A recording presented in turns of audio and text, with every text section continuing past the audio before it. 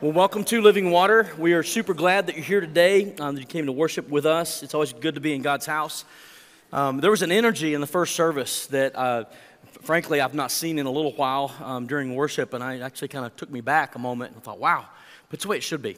We as followers of Christ have good news to celebrate, amen? And it's okay to celebrate God. I mean, it's a celebration of life. We have life because of the gospel, and so we should clap and we should applaud when we see somebody step out in faith and demonstrate that their faith in Christ by being baptized, and we ought to be able to express that in our worship time as well. I got some news for you. One day, when we get to heaven, whether you like it or not, it's probably going to be loud. There's probably a lot of joy in the place, and we'll be singing to the one who's made it all possible, right? The one who's the author and the finisher, the perfecter of our faith. Will be in his presence singing. And if you're uncomfortable with that, and you might want to get used to it a little bit. So it's just going to be awesome. I just can't imagine what that's going to be like one day when we're in heaven and singing his praises. I think the worship is going to be off the chain awesome, right? All right, are you glad to be here? Good. Open your Bibles to 1 Corinthians chapter 12. 1 Corinthians chapter 12. I will try to move rapidly today. I had to in the first service. I could probably make this into a 2-week service, but I want to wrap up today our series on the Helper. We've been in this study on the Holy Spirit, and we're going to be in 1 Corinthians chapter 12 today. But this series of the Helper, the Holy Spirit, another Helper Jesus promised would come one day, and we know on the day of Pentecost, the Holy Spirit came and turned the world upside down. And so we've been looking at who the Holy Spirit is, what his role is in our life, his presence in our life, what he does for us in our life. And so first week, we looked at the fact that the Holy Spirit is the third person of the Trinity, God the Father, God the Son, God the Holy Spirit. And I would say tragically, today, there are many believers who are comfortable with the 2/3 of the Trinity. We're good with God the Father, and we're good with God the Son, but we neglect many times the ministry and the work of the Holy Spirit in the life of the church. And so the idea was just to look at what the Bible says about the Holy Spirit, not the weirdness, the goofy, but just to look at the role of the Holy Spirit in the life of the believer and to see the need for the Holy Spirit in our lives. Amen? So we talked about our best friend, and so we looked at his presence, and we experienced one thing that other people never experienced throughout history and church before Pentecost in the Old Testament and pre-Pentecost believers that they didn't experience, that we have the Holy Spirit that dwells within us. The Bible says that we're sealed until the day of redemption. And then we talked about this idea that he leads us into truth. He's not going to speak of his own, but he's going to repeat what Christ told him. And so there's just this picture of leading us and living in us, and that should be empowering to the body of Christ. The next week we looked at his role outside of the body of Christ. That is, what does he do before we even get saved, before we even come to the faith? He's at work. Before you were looking for God, God was at work through the Holy Spirit, wooing you and preparing you and bringing you to the point of salvation. The Bible says that he convicts the world of sin. He said the sin is because they do not believe in the only begotten Son of God. He convicts them of righteousness because Jesus goes to the Father. He said there's a way that has been made for you to be righteous before God, and it's through Jesus only, not through works. And then because of the judgment, he condemns, or he judges, convicts them of judgment. Sorry, getting my brain going. He convicts them of judgment. And so the Holy Spirit is at work before we even become followers of Christ. That's why the Word says that no man can come to the Father unless he's drawn by the Holy Spirit. So there's a work. Aren't you glad for the work of the Holy Spirit before we responded to the gospel? That's his work. So if you're here today and you've not placed your faith in the gospel of Jesus and you feel this tug at your heart, you feel something in you that's like, man, there's just something about what's being shared, and I feel like I need to do something with that.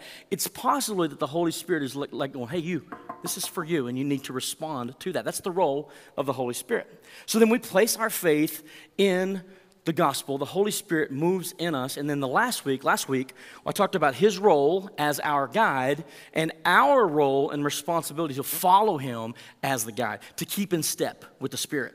And so what I shared last week was every day, this morning when you woke up, did you know that you had a choice? Every day that you wake up, you have a choice on who you want to follow. Now, one of the leaders is the old flesh, and it's the easy one to follow. It's what comes naturally to us each and every day. And so last week, we looked at the results of following the flesh, what that brings, but we also talked about the choice that we have to yield to follow the guide of the Holy Spirit. And we looked at the fruit that the Holy Spirit produces in the life of the believer. We hopefully follow the guide of the Holy Spirit in our lives. Amen? And so we talked for a moment about space, and I think this resonated with some people. I know it does with me. But to consider like a margin in your life, a space. And what I mean by that is there's this space or this gap between someone's words and your response to their words. There's this space or this gap between someone's actions and your response to their actions. There's a space or a gap between some circumstance that you're going through, some hardship, some hard thing that's come upon you. There's a gap, a space between the event and your response to that event. And what I hope to have communicated last week, and I want us to understand, is we need to recognize the gap is there, and it's in that gap that we push the pause button and we say, I know the flesh wants to say this. Holy Spirit, what do you want me to say? I know that the flesh is freaking out right now, and I want to be worried and concerned, but Holy Spirit, how do you want me to respond to this circumstance I'm going through? I know what I want to do because of what someone else has done to me, but I'm going to push the pause button in this space and ask, Holy Spirit, would you guide me? And we learn that He is a good guide. He's always going to guide us in the truth, right? And so the idea is that we should get into the habit of saying, I need the Holy Spirit and His guidance in my life. I need the Holy Spirit to go to Walmart. I need the Holy Spirit to drive down I-40. I need the Holy Spirit when I'm dodging all the potholes from all the rain on those roads. I need the Holy Spirit every day. Amen? We need His guidance in our lives. And so today I want to talk about the role of the Holy Spirit as He equips us for action. Say action. So there's this idea that the Holy Spirit not only indwells us, but He does something. He equips us for action. So I want you to think about this for a moment. Before you were looking for God, God was He was at work in the background. Holy Spirit was wooing you into a relationship, and you placed your faith in the gospel. And at that moment, the Bible says the Holy Spirit baptized you into the body of Christ. You do not belong to your own. You're a part of a bigger picture. This is why I have a problem with people who say, hey, I've got my own private religion. I don't need the church. Scripture says that you are a part of the body of Christ, and the body of Christ is huge, right? So you place your faith in the gospel, you're baptized into the body of believers, and God says, hey, I've got a plan for you, and I've got a job and a role for you to fulfill, and you're not going to be able to do it in your own strength. How many of you know when you try to do it in your own strength, you're going to get your results? But God's calling us to do things that are greater and bigger so that when they're done, we can only explain. There is something supernatural about that. I can't do it in my own flesh. I need the role and the work of the Holy Spirit in my life. And He's calling us to something great. And I would just say this, all the one another verses in the Bible, love one another, some of you are unlovable. Just being honest. I'm just joking. But reality is like, love one another. But not them. They're hard to deal with, right? Forgive one another. Yeah, but you don't know what can I just say that those are sometimes hard to do? And so the flesh will never respond like, I just feel like forgiving. I just feel like loving. No, that's naturally not normal. And so we need a supernatural work in us that causes us to say, hey, I'm going to, as an act of my will, forgive because I've been commanded to forgive, even when it doesn't feel right in the natural, right? So the Holy Spirit moves in us and He enables us to do these things that we just frankly can't accomplish on our own. So when the Holy Spirit moves into our life, I want us to get this mental picture. Now, I brought a prop today, and I was not paid by my Milwaukee representative that's here today, but I wanted to bring my pack out. And no, they're not for free, or we're not giving them out at the end of the service. David told the first service I had the gift of giving. No, I don't. But I wanted to bring that because visuals help me. Right?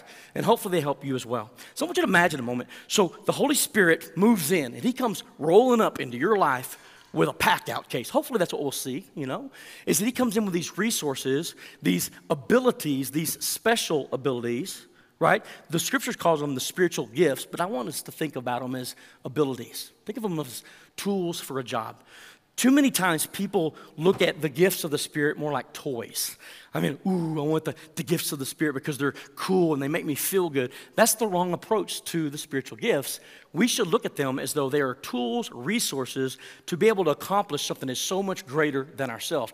The Holy Spirit says, hey, I'm going to move into your life and I'm going to bring with me the tools necessary for you, yes, you, to play a part in the greater scheme of the body of Christ. Are you with me so far?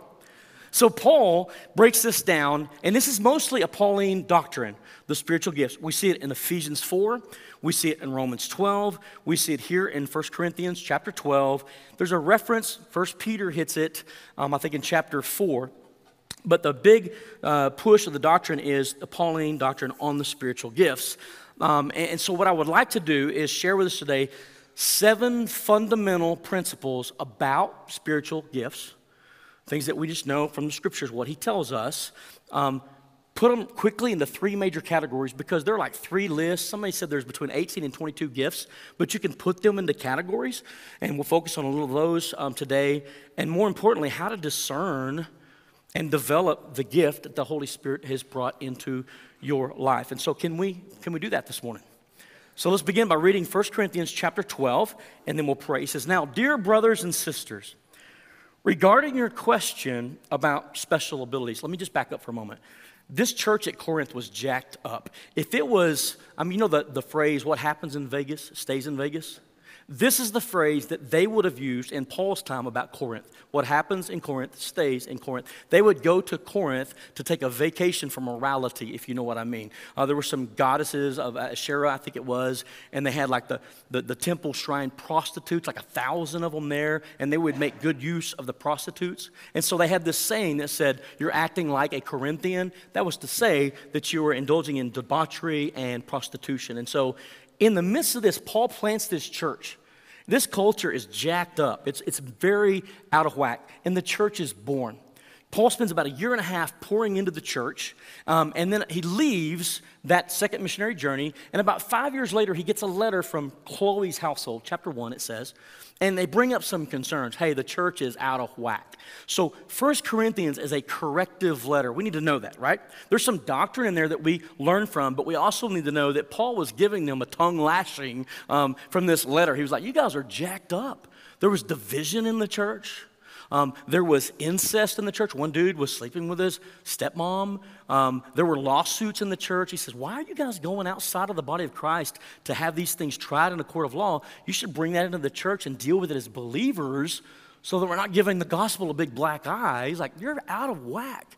And then their worship services were chaotic, right? And there were all these sexual sins. And so it's in that context that Paul writes this letter to a church that is seriously in need of, I guess, correction. All right?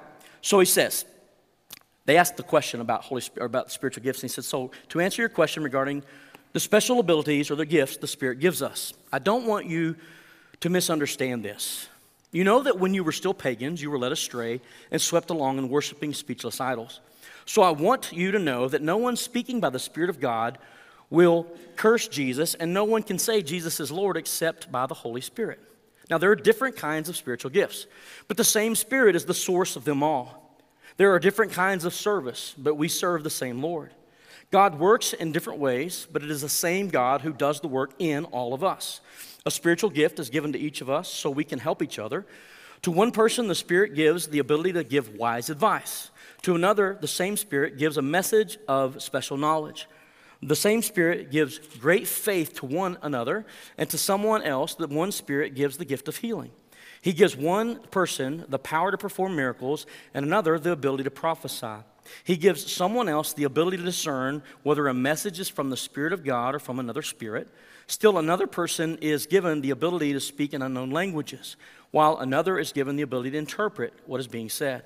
It is the one and only Spirit who distributes all these gifts. He alone decides which gift each person should have. Let's read on. This is important. The human body has many parts, but the many parts make up one whole body. So it is with the body of Christ. Some of us are Jews, some are Gentiles, some are slaves, and some are free, but we have all been baptized into one body by the Spirit, and we all share the same Spirit. Yes, the body has many different parts, not just one. If the foot says, I'm not a part of the body because I'm not the hand, that does not make it any less a part of the body. And if the ear says, I'm not part of the body because I'm not the eye, would that make it any less a part of the body? If the whole body were an eye, how would you hear? Or if your whole body were an ear, how would you smell anything? But our bodies have many parts, and God has put each part just where He wants it. How strange a body would be if it had only one part. Yes, there are many parts, but only one body. The eye can never say to the hand, I don't need you. The head can never say to the feet, I don't need you. In fact, some parts of the body that seem weakest and least important are actually the most necessary. And the parts we regard as less honorable are those we clothe with the greatest care. So we carefully protect those parts that should not be seen, while the more honorable parts do not require this special care. So God has put the body together such that extra honor and care are given to those parts that have less dignity.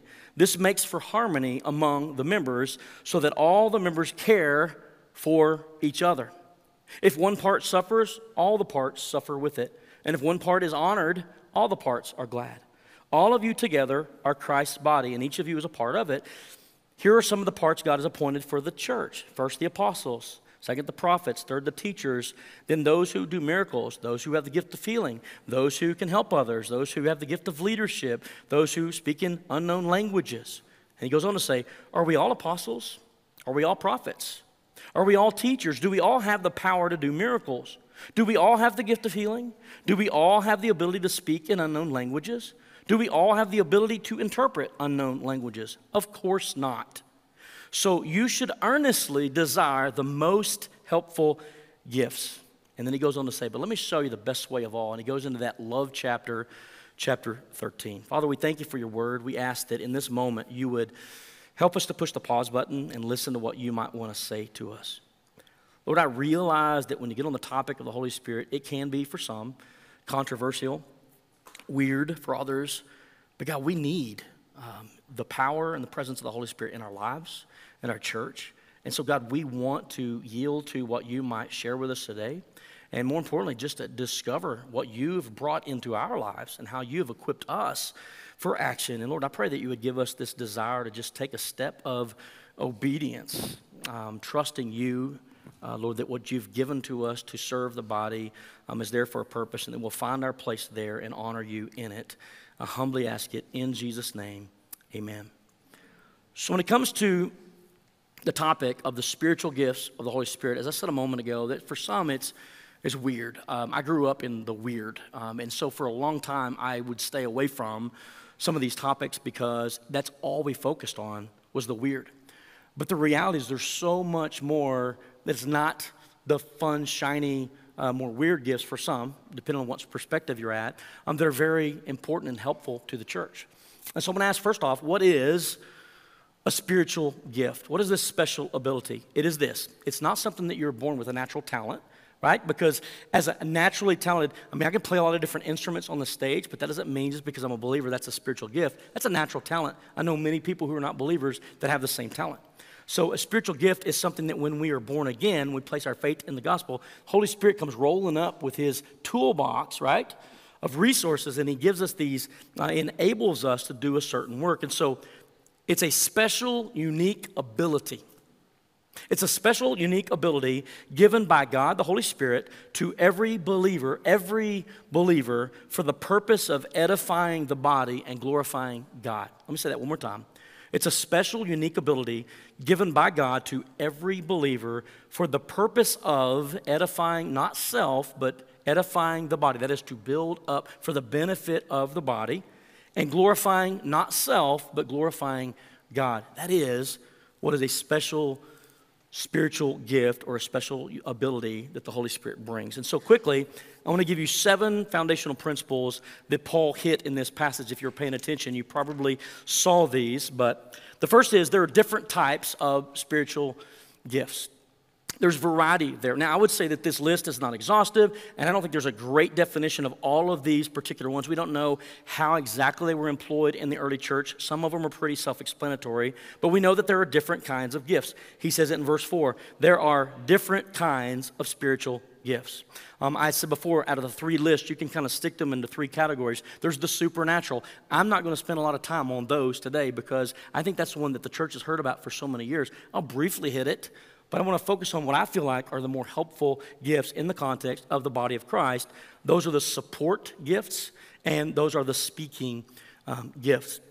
So there are different types of spiritual gifts. Secondly, every Christian has a spiritual gift. Did you know that? You may be here today like, I'm a Christian, but I don't think I've got a gift. Can I just tell you that every believer has a gift? You may not know what it is, but you got it. The Holy Spirit didn't show up in your life empty-handed. He brought something, so every believer has a gift. Listen to what he says in verse 7. A gift is given to each of us. Say each of us. What does that mean? I don't know. Each of us. And so that we would understand that, in verse 11, he also says that the Holy Spirit is the one that tells us that each of us, the gifts that each of us have. Paul hits it again in Ephesians. Peter hits it in 1 Peter. The idea is that every follower of Christ, if you've placed your faith in the gospel, the Holy Spirit moved inside of your life. He says, do you not know that your body is the temple of the Holy Spirit? But he didn't bring just his luggage in. He came rolling up into your life with the resources that you need for action, to equip you for action. So every Christian has a spiritual gift. Number 3, the foundational principle is your spiritual gift is not for you. So the churches I grew up in, it was all about me. It was how I felt when I was operating in those gifts. Or, I just know how it makes me feel. It edifies me. I got a problem with that, and so does Scripture. It's not about you. The purpose of the gifts was not to build yourself up, but to edify the whole body of Christ. So here's what he says. Verse 7, a spiritual gift is given to each of us so we can, here it is, help each other. So the purpose of these special abilities that the Holy Spirit brings into our life is for the purpose of serving other people. It's not about our own benefit, but it's to be used in the edification of the entire body of Christ. Are you with me so far? All right, number 4, you do not get to choose which gift you have. That'd be cool, right? Like, ooh, I want to be the preacher on the stage. Ooh, give me the ability to just lead in worship. Or, ooh, I want to be able to predict the future like the prophecies of old. It's like, I get that, but we don't get to choose those. Here's what it says. Verse 11, it is the one and only Spirit who distributes all these gifts. He alone decides which gift each person should have. So the Holy Spirit's role is to say, hey, I know what you need. I know the natural abilities that God has given you at birth, and I can couple that with the perfect tool to make you very effective in the body of Christ. And so he knows what each one of us need, and it is his role to assign whatever special abilities, whether it's 1 or whether it's 10, that he gives to the believers. We don't choose which ones we can get. Number 5, and this is an important one, your gift that you got, that every believer has, is essential and necessary for the body to function properly. This is so important because I know people, and I've heard people for years say, well, I don't have one of those gifts that I feel like is very effective. I just got one of these little gifts, and I don't feel like I'm that important. I want you to know that I don't care what you might feel about the insignificance of a gift, an ability that the Spirit gives you. It is essential and it is necessary for the body to function properly. Listen to what he says. If the foot says, I'm not a part of the body because I'm not a hand, that does not make it any less a part of the body. And if the ear says, I'm not a part of the body because I'm not an eye, would that make it any less part of the body? He goes on to say in verse 22, in fact, some parts of the body that seem weakest and least important are actually the most necessary. And so, I've had people say, well, Shane, what about that little widow lady that's in her closet praying? Can I just tell you that I think that's probably one of the most powerful gifts that she can employ? Because prayer is powerful, right? The gift of service. There's so many of them. So don't minimize that. Your gift, what the Holy Spirit has brought into you, is essential and necessary for the body to be able to function properly. Not everybody's going to be the pastor. Don't buy into that. Well, because I'm not a pastor, I'm not important. You are important. The flip side of that is also true. You're not special more than someone else. See, this is what I grew up in. There were these super saints. And because they had certain spiritual gifts that I didn't have, they would almost look down on you because you didn't have what they have. And so like, have you spoken in tongues? No, well, you ain't got it. And I was like, man, that's just so wrong and hurtful. And the reality is your gift is not more valuable and it's not more important than others' gifts. And we need to know this. Here's what Paul says. The eye can never say to the hand, I don't need you.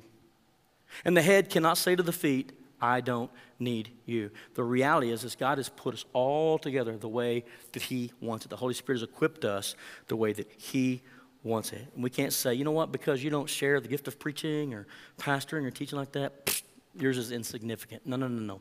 Yours is essential and necessary. And I should never, ever get arrogant thinking that mine is better than yours. We're all on an even playing field.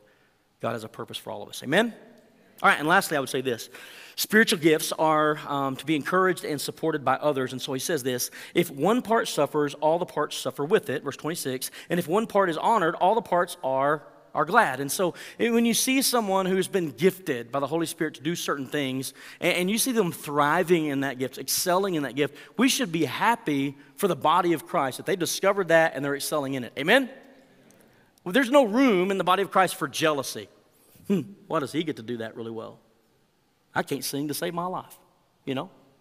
So there's no room for jealousy in the body of Christ, but when others are struggling in their faith, they should be come alongside and encouraged and strengthened. And so it's like the body of Christ. We're all one, and one part affects all of the parts. If you imagine stubbing your big toe. No. A toothache. Anybody ever had a toothache? Oh, Lord, I've had a bunch. You know what's crazy about a toothache? It's a little bitty tooth in the mouth. But it can jack your whole system up, can it? I got fever. My whole body aches. I can't concentrate. I'm just like jacked up, and it's all over one little bitty toothache. It's just that that's what the body is together, is like when one part suffers, the whole body suffers. So the idea is we are in this thing together. Amen?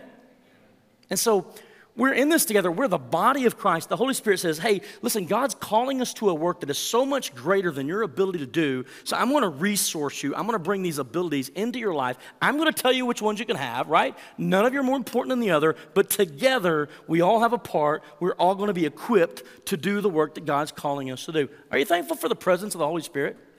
Are you thankful that God loves us enough that he didn't say, here's a job, good luck finding the tools to get it done? Because what he's saying is there's a job, and I'm going to give you the precise tool for you to be able to accomplish my will for your life in the context of the body of Christ. That's pretty cool, isn't it? All right, so 3 major categories, as I said a moment ago. There's the supernatural. I grew up in this, and frankly, the First Corinthian church was abusing it big time. So Paul is kind of lining them out. Here's what I'll say about this. There are some that'll say that there's the cessation of some of the gifts. And they'll use 1 Corinthians 13:9, and they use this verse. It says, now our knowledge is partial and incomplete. And even the gift of prophecy reveals only part of the whole picture. But when the time of perfection comes, these partial things will become useless. Can I ask you a question? Do we have all the knowledge yet? It's not complete yet, right? So some have said, okay, Shane, when the completion of the Word of God was put together, then all these gifts became useless. I don't agree with that. I don't think he's talking about when that which is perfect has come is the translation of the Bible. But in the context of love here, I'm not even going to say I think it's love, but I do think it's this.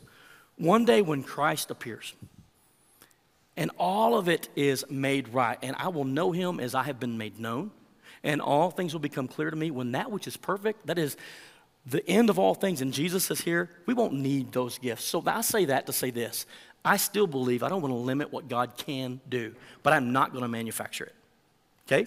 So I was raised in churches where it felt like there was a lot of focus on self and praising of self because of the things that they could do, or manipulating. You've seen people busted online for faking certain things. I don't want to go there, but I don't want to limit God either. Here's what I hope.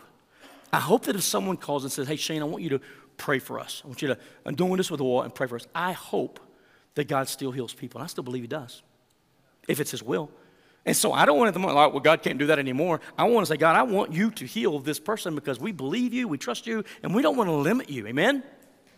I hope that if I'm ever stuck in, like, I don't know, South Africa, I speak Texan and a little bit of Spanish, and God puts me in an environment where there's no one there, and he says, Shane, I want you to preach the gospel.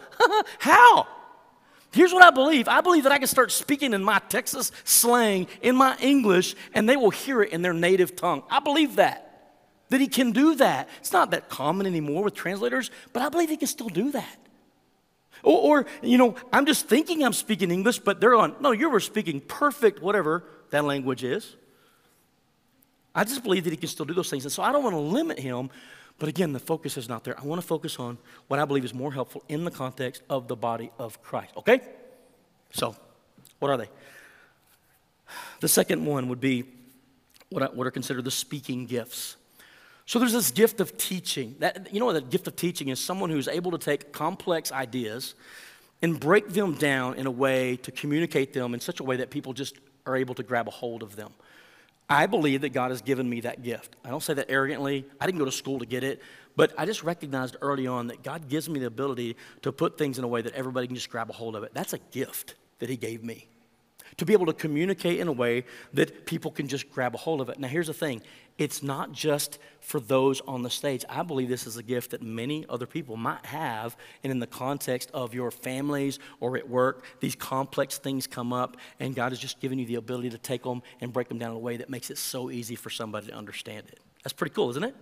The speaking gifts, words of wisdom. If you ever run into somebody that has just the right words at the right time when you're struggling with something, I mean, like I'm struggling in my marriage or with finances or with some particular issue, and somebody just says, you know what, here's what I would do in that. And it's like, why didn't I think of that? They just got this wisdom. You're like, how do you have so much? That's a gift that the Holy Spirit gives to some, and they just have a lot of wisdom that's beneficial to the body of Christ. Another one is evangelism. Now, I believe that God wants us to all be evangelists at heart, right? Like that everybody comes to the faith. Not everybody's gifted in that. I don't wake up in the morning going, I want to go tell somebody about Jesus today. I want to send a few people to Jesus when I drive in traffic, but to tell them about Jesus, his love for them and how to be saved. Some people have that gift. They just naturally evangelistic. They're like, man, I just feel like I need to break it down and share it with them the gospel. That's a speaking gift that he gives. And another one that's huge in the context of the body of Christ is exhortation. That's like the building up, the encouragement, the speaking the right words, or maybe it's a rebuke, but it's just fitting word at a time in the midst of the context of the church where you're saying, hey, somebody's going through something, and you're just like, hey, listen, I believe in you. And then you spend time with someone with that gift, and you walk away changed. You're like, man, I feel like I can go conquer the world now. Thank you. That was very helpful, right? So, I mean, I can preach 1,000 sermons, and you won't remember anything I say. But if someone is with you in a moment of your life when you really need them, and they're there, and they're just loving on you and speaking into you, encouraging you through it, how many know you remember those things? We need that in the context of the body of Christ. Those are the speaking gifts. And then there's the support gifts, mercy. Some have just this amazing ability to just have a heavy heart towards those who are down on their luck, those that are going through difficult times. People like me, we're just going through life, and we're oblivious to it. And yet there's some people that are just like, man, I just got a heart. My heart's burdened for this family who's financially going through a situation, or this person on the side of the street. It's a gift of mercy. And how many know that's a good gift to have as well? So this gift of mercy to show compassion to others is very helpful in the body of Christ. There's some that have the gift of giving. And giving is not like when somebody says, hey, will you help? But they just naturally go, hey, man, I just feel like blessing somebody, and you overhear of a need, and you're like, hey, I'm going to do that, and I don't want anybody to know, and you just give. Or when there is an ask to give something, you're like going, I just feel generous today. I want to give. That's a gift because it goes against our natural flesh, doesn't it? Like to show mercy? No, not naturally, or to be giving. No, it's supernatural. It's one of the abilities the Spirit gives some. Some have the ability of administration. Rachel, my wife, has that ability. None of the other staff at Living Water do.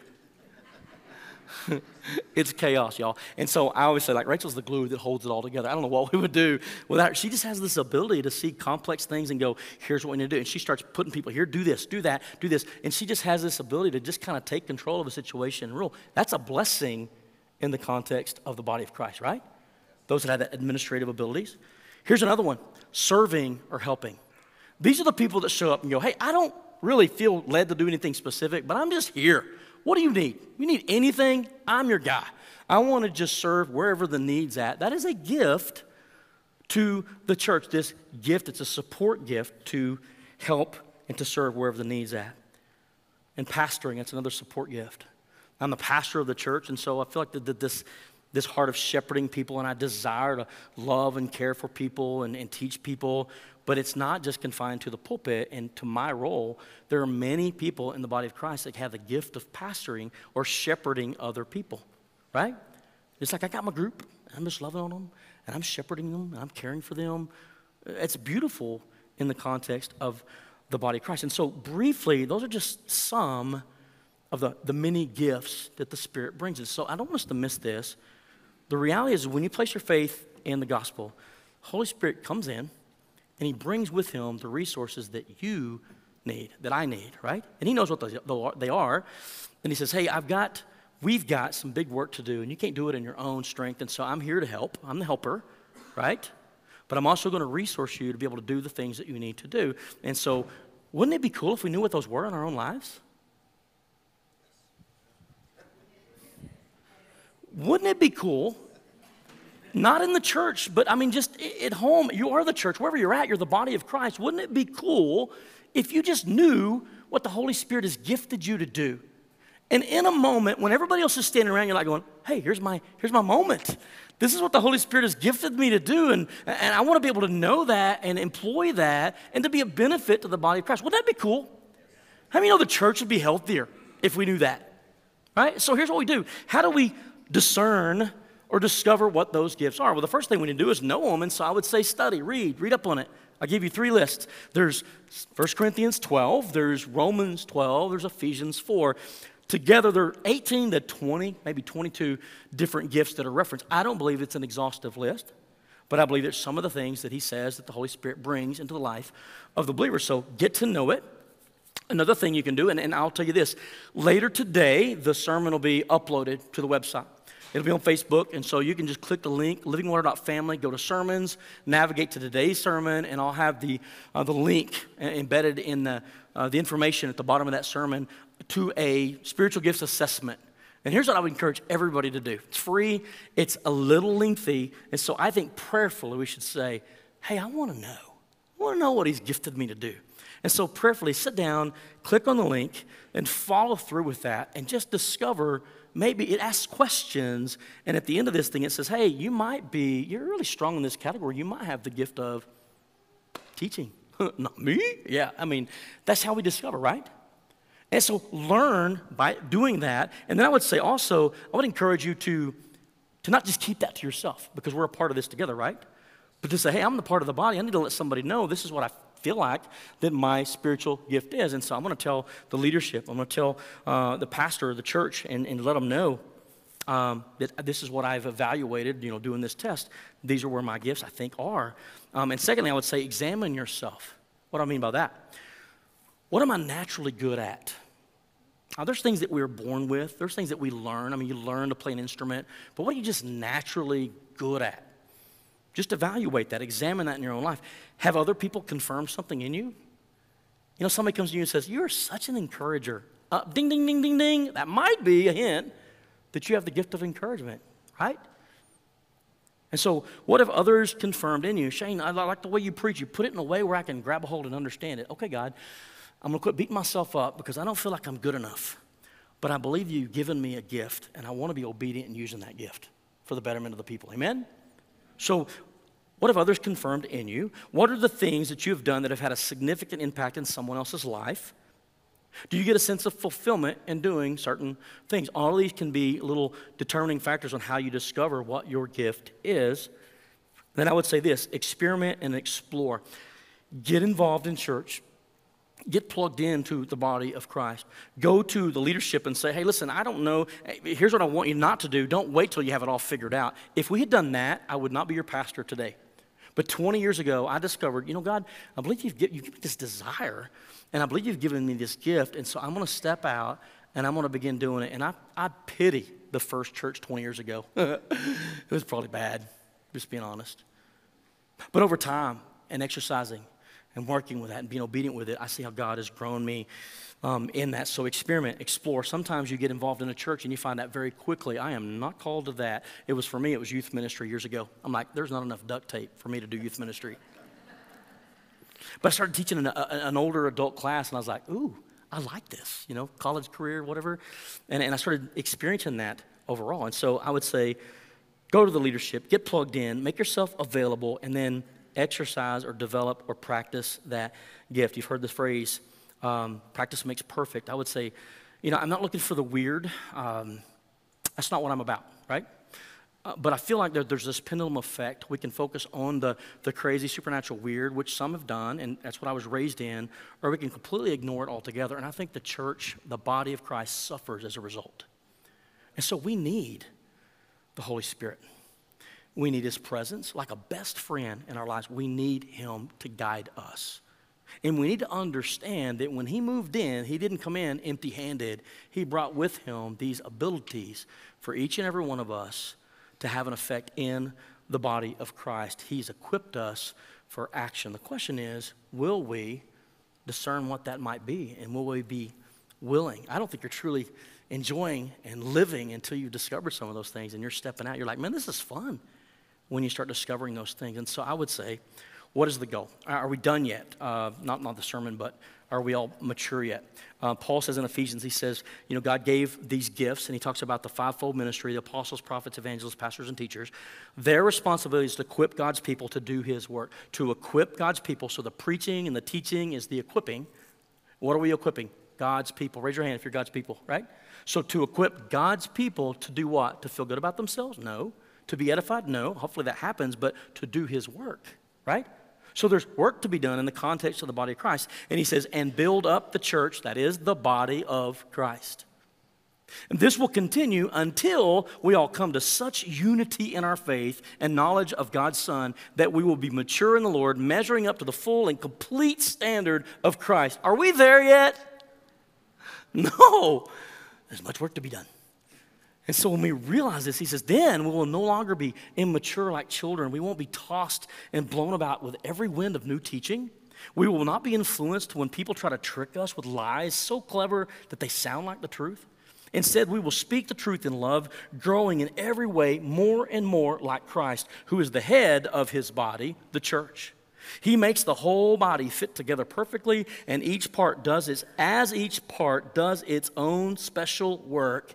It helps the other parts grow so that the whole body is healthy and growing and full of love. I love that picture, don't you? We are a part of the body of Christ, and we have a role. We have a job to do, so to speak. And I'm so thankful that God loves us enough that he didn't just give us the job to do and say, good luck finding the tools that you need to get it done. But he says, hey, I'm not going to leave you empty-handed. I'm going to give you the job, but I'm going to resource you with the tools that you need to be able to accomplish what I desire for the body of Christ. And this will go on and on and on, I believe, until Christ returns again. Amen? So the question is, wouldn't it be cool if we truly understood and embraced this truth and said, you know what, I want to know what my role is in the body of Christ. And maybe you're here today and you're like, yeah, but I don't really feel like I've got a role. Yes, you do. You're necessary. You're important to the body of Christ. Don't minimize that. But to say, God, what is it and how is it that you want to use me? Again, it's not for my glory. There are some televangelists, they get up there and it feels like it's all about them. Look at me. It's for the glory of God, not the glory of man, right? And so when the work is being done and you're seeing great things happen, I can't say, well, of course it's happening because I'm good. No, I'm an idiot. And you know what God did? He gave me these abilities to do things that are beyond my ability to do in the flesh. And all praise and honor and glory belong to him and him alone. Amen? So, Father, I thank you for, Lord, the presence, the power, the guidance, and the resources that your Holy Spirit brings into our life the moment we believe. Lord, I realize that for some people this is a stretch. It's difficult for them to just wrap their minds around that you live in us. That is so crazy to think about.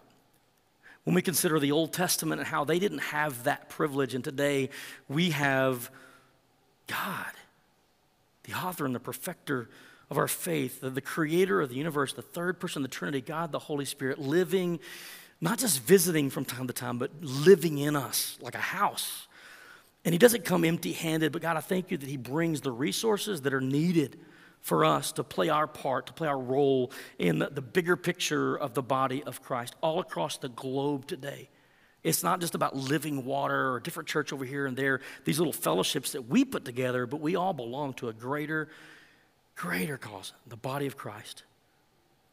And Lord, I feel like the body of Christ is seriously malnourished. I feel like there's a lot of things missing, Lord, today in the church because we don't get it. And so, God, if you don't do anything else, I pray that you would just instill within each one of us this urgency to know that this is your plan, not mine. And God, you're calling us to a greater purpose than what we could ever do in our own strength, our own flesh. But you didn't leave us empty-handed. You gave us the gift of yourself and the Holy Spirit living in us and his resources to be able to do what you've called us to do. So Lord, help us to discover those gifts. Help us to ask you and discern what it is that you might have equipped us to do, and help us to step out of our comfort zones and employ those, whether it be in the context of the church, like fellowship, or whether it's in a smaller environment at work, at school, but just to discern what we're all about, what you've called us and equipped us to do, so that we can find our place and our role in the body and build up the body of Christ. Well, the reality is there's so many people that are hurting. There's so many people right now that need exhortation, encouragement, teaching, to understand your word. There's so many people today that need shepherded, that need served, that need mercy. God, I pray that you would just put that desire within each and every one of us so that we see our role and that we get engaged in what you've called us to do. And at the end of the day, we don't pat ourselves on the back and say, look at us, but we point to you and say, look at what God has done. And it can only be explained as a work of your Holy Spirit through us, in us, and for your glory. We ask it in Jesus' name. Amen.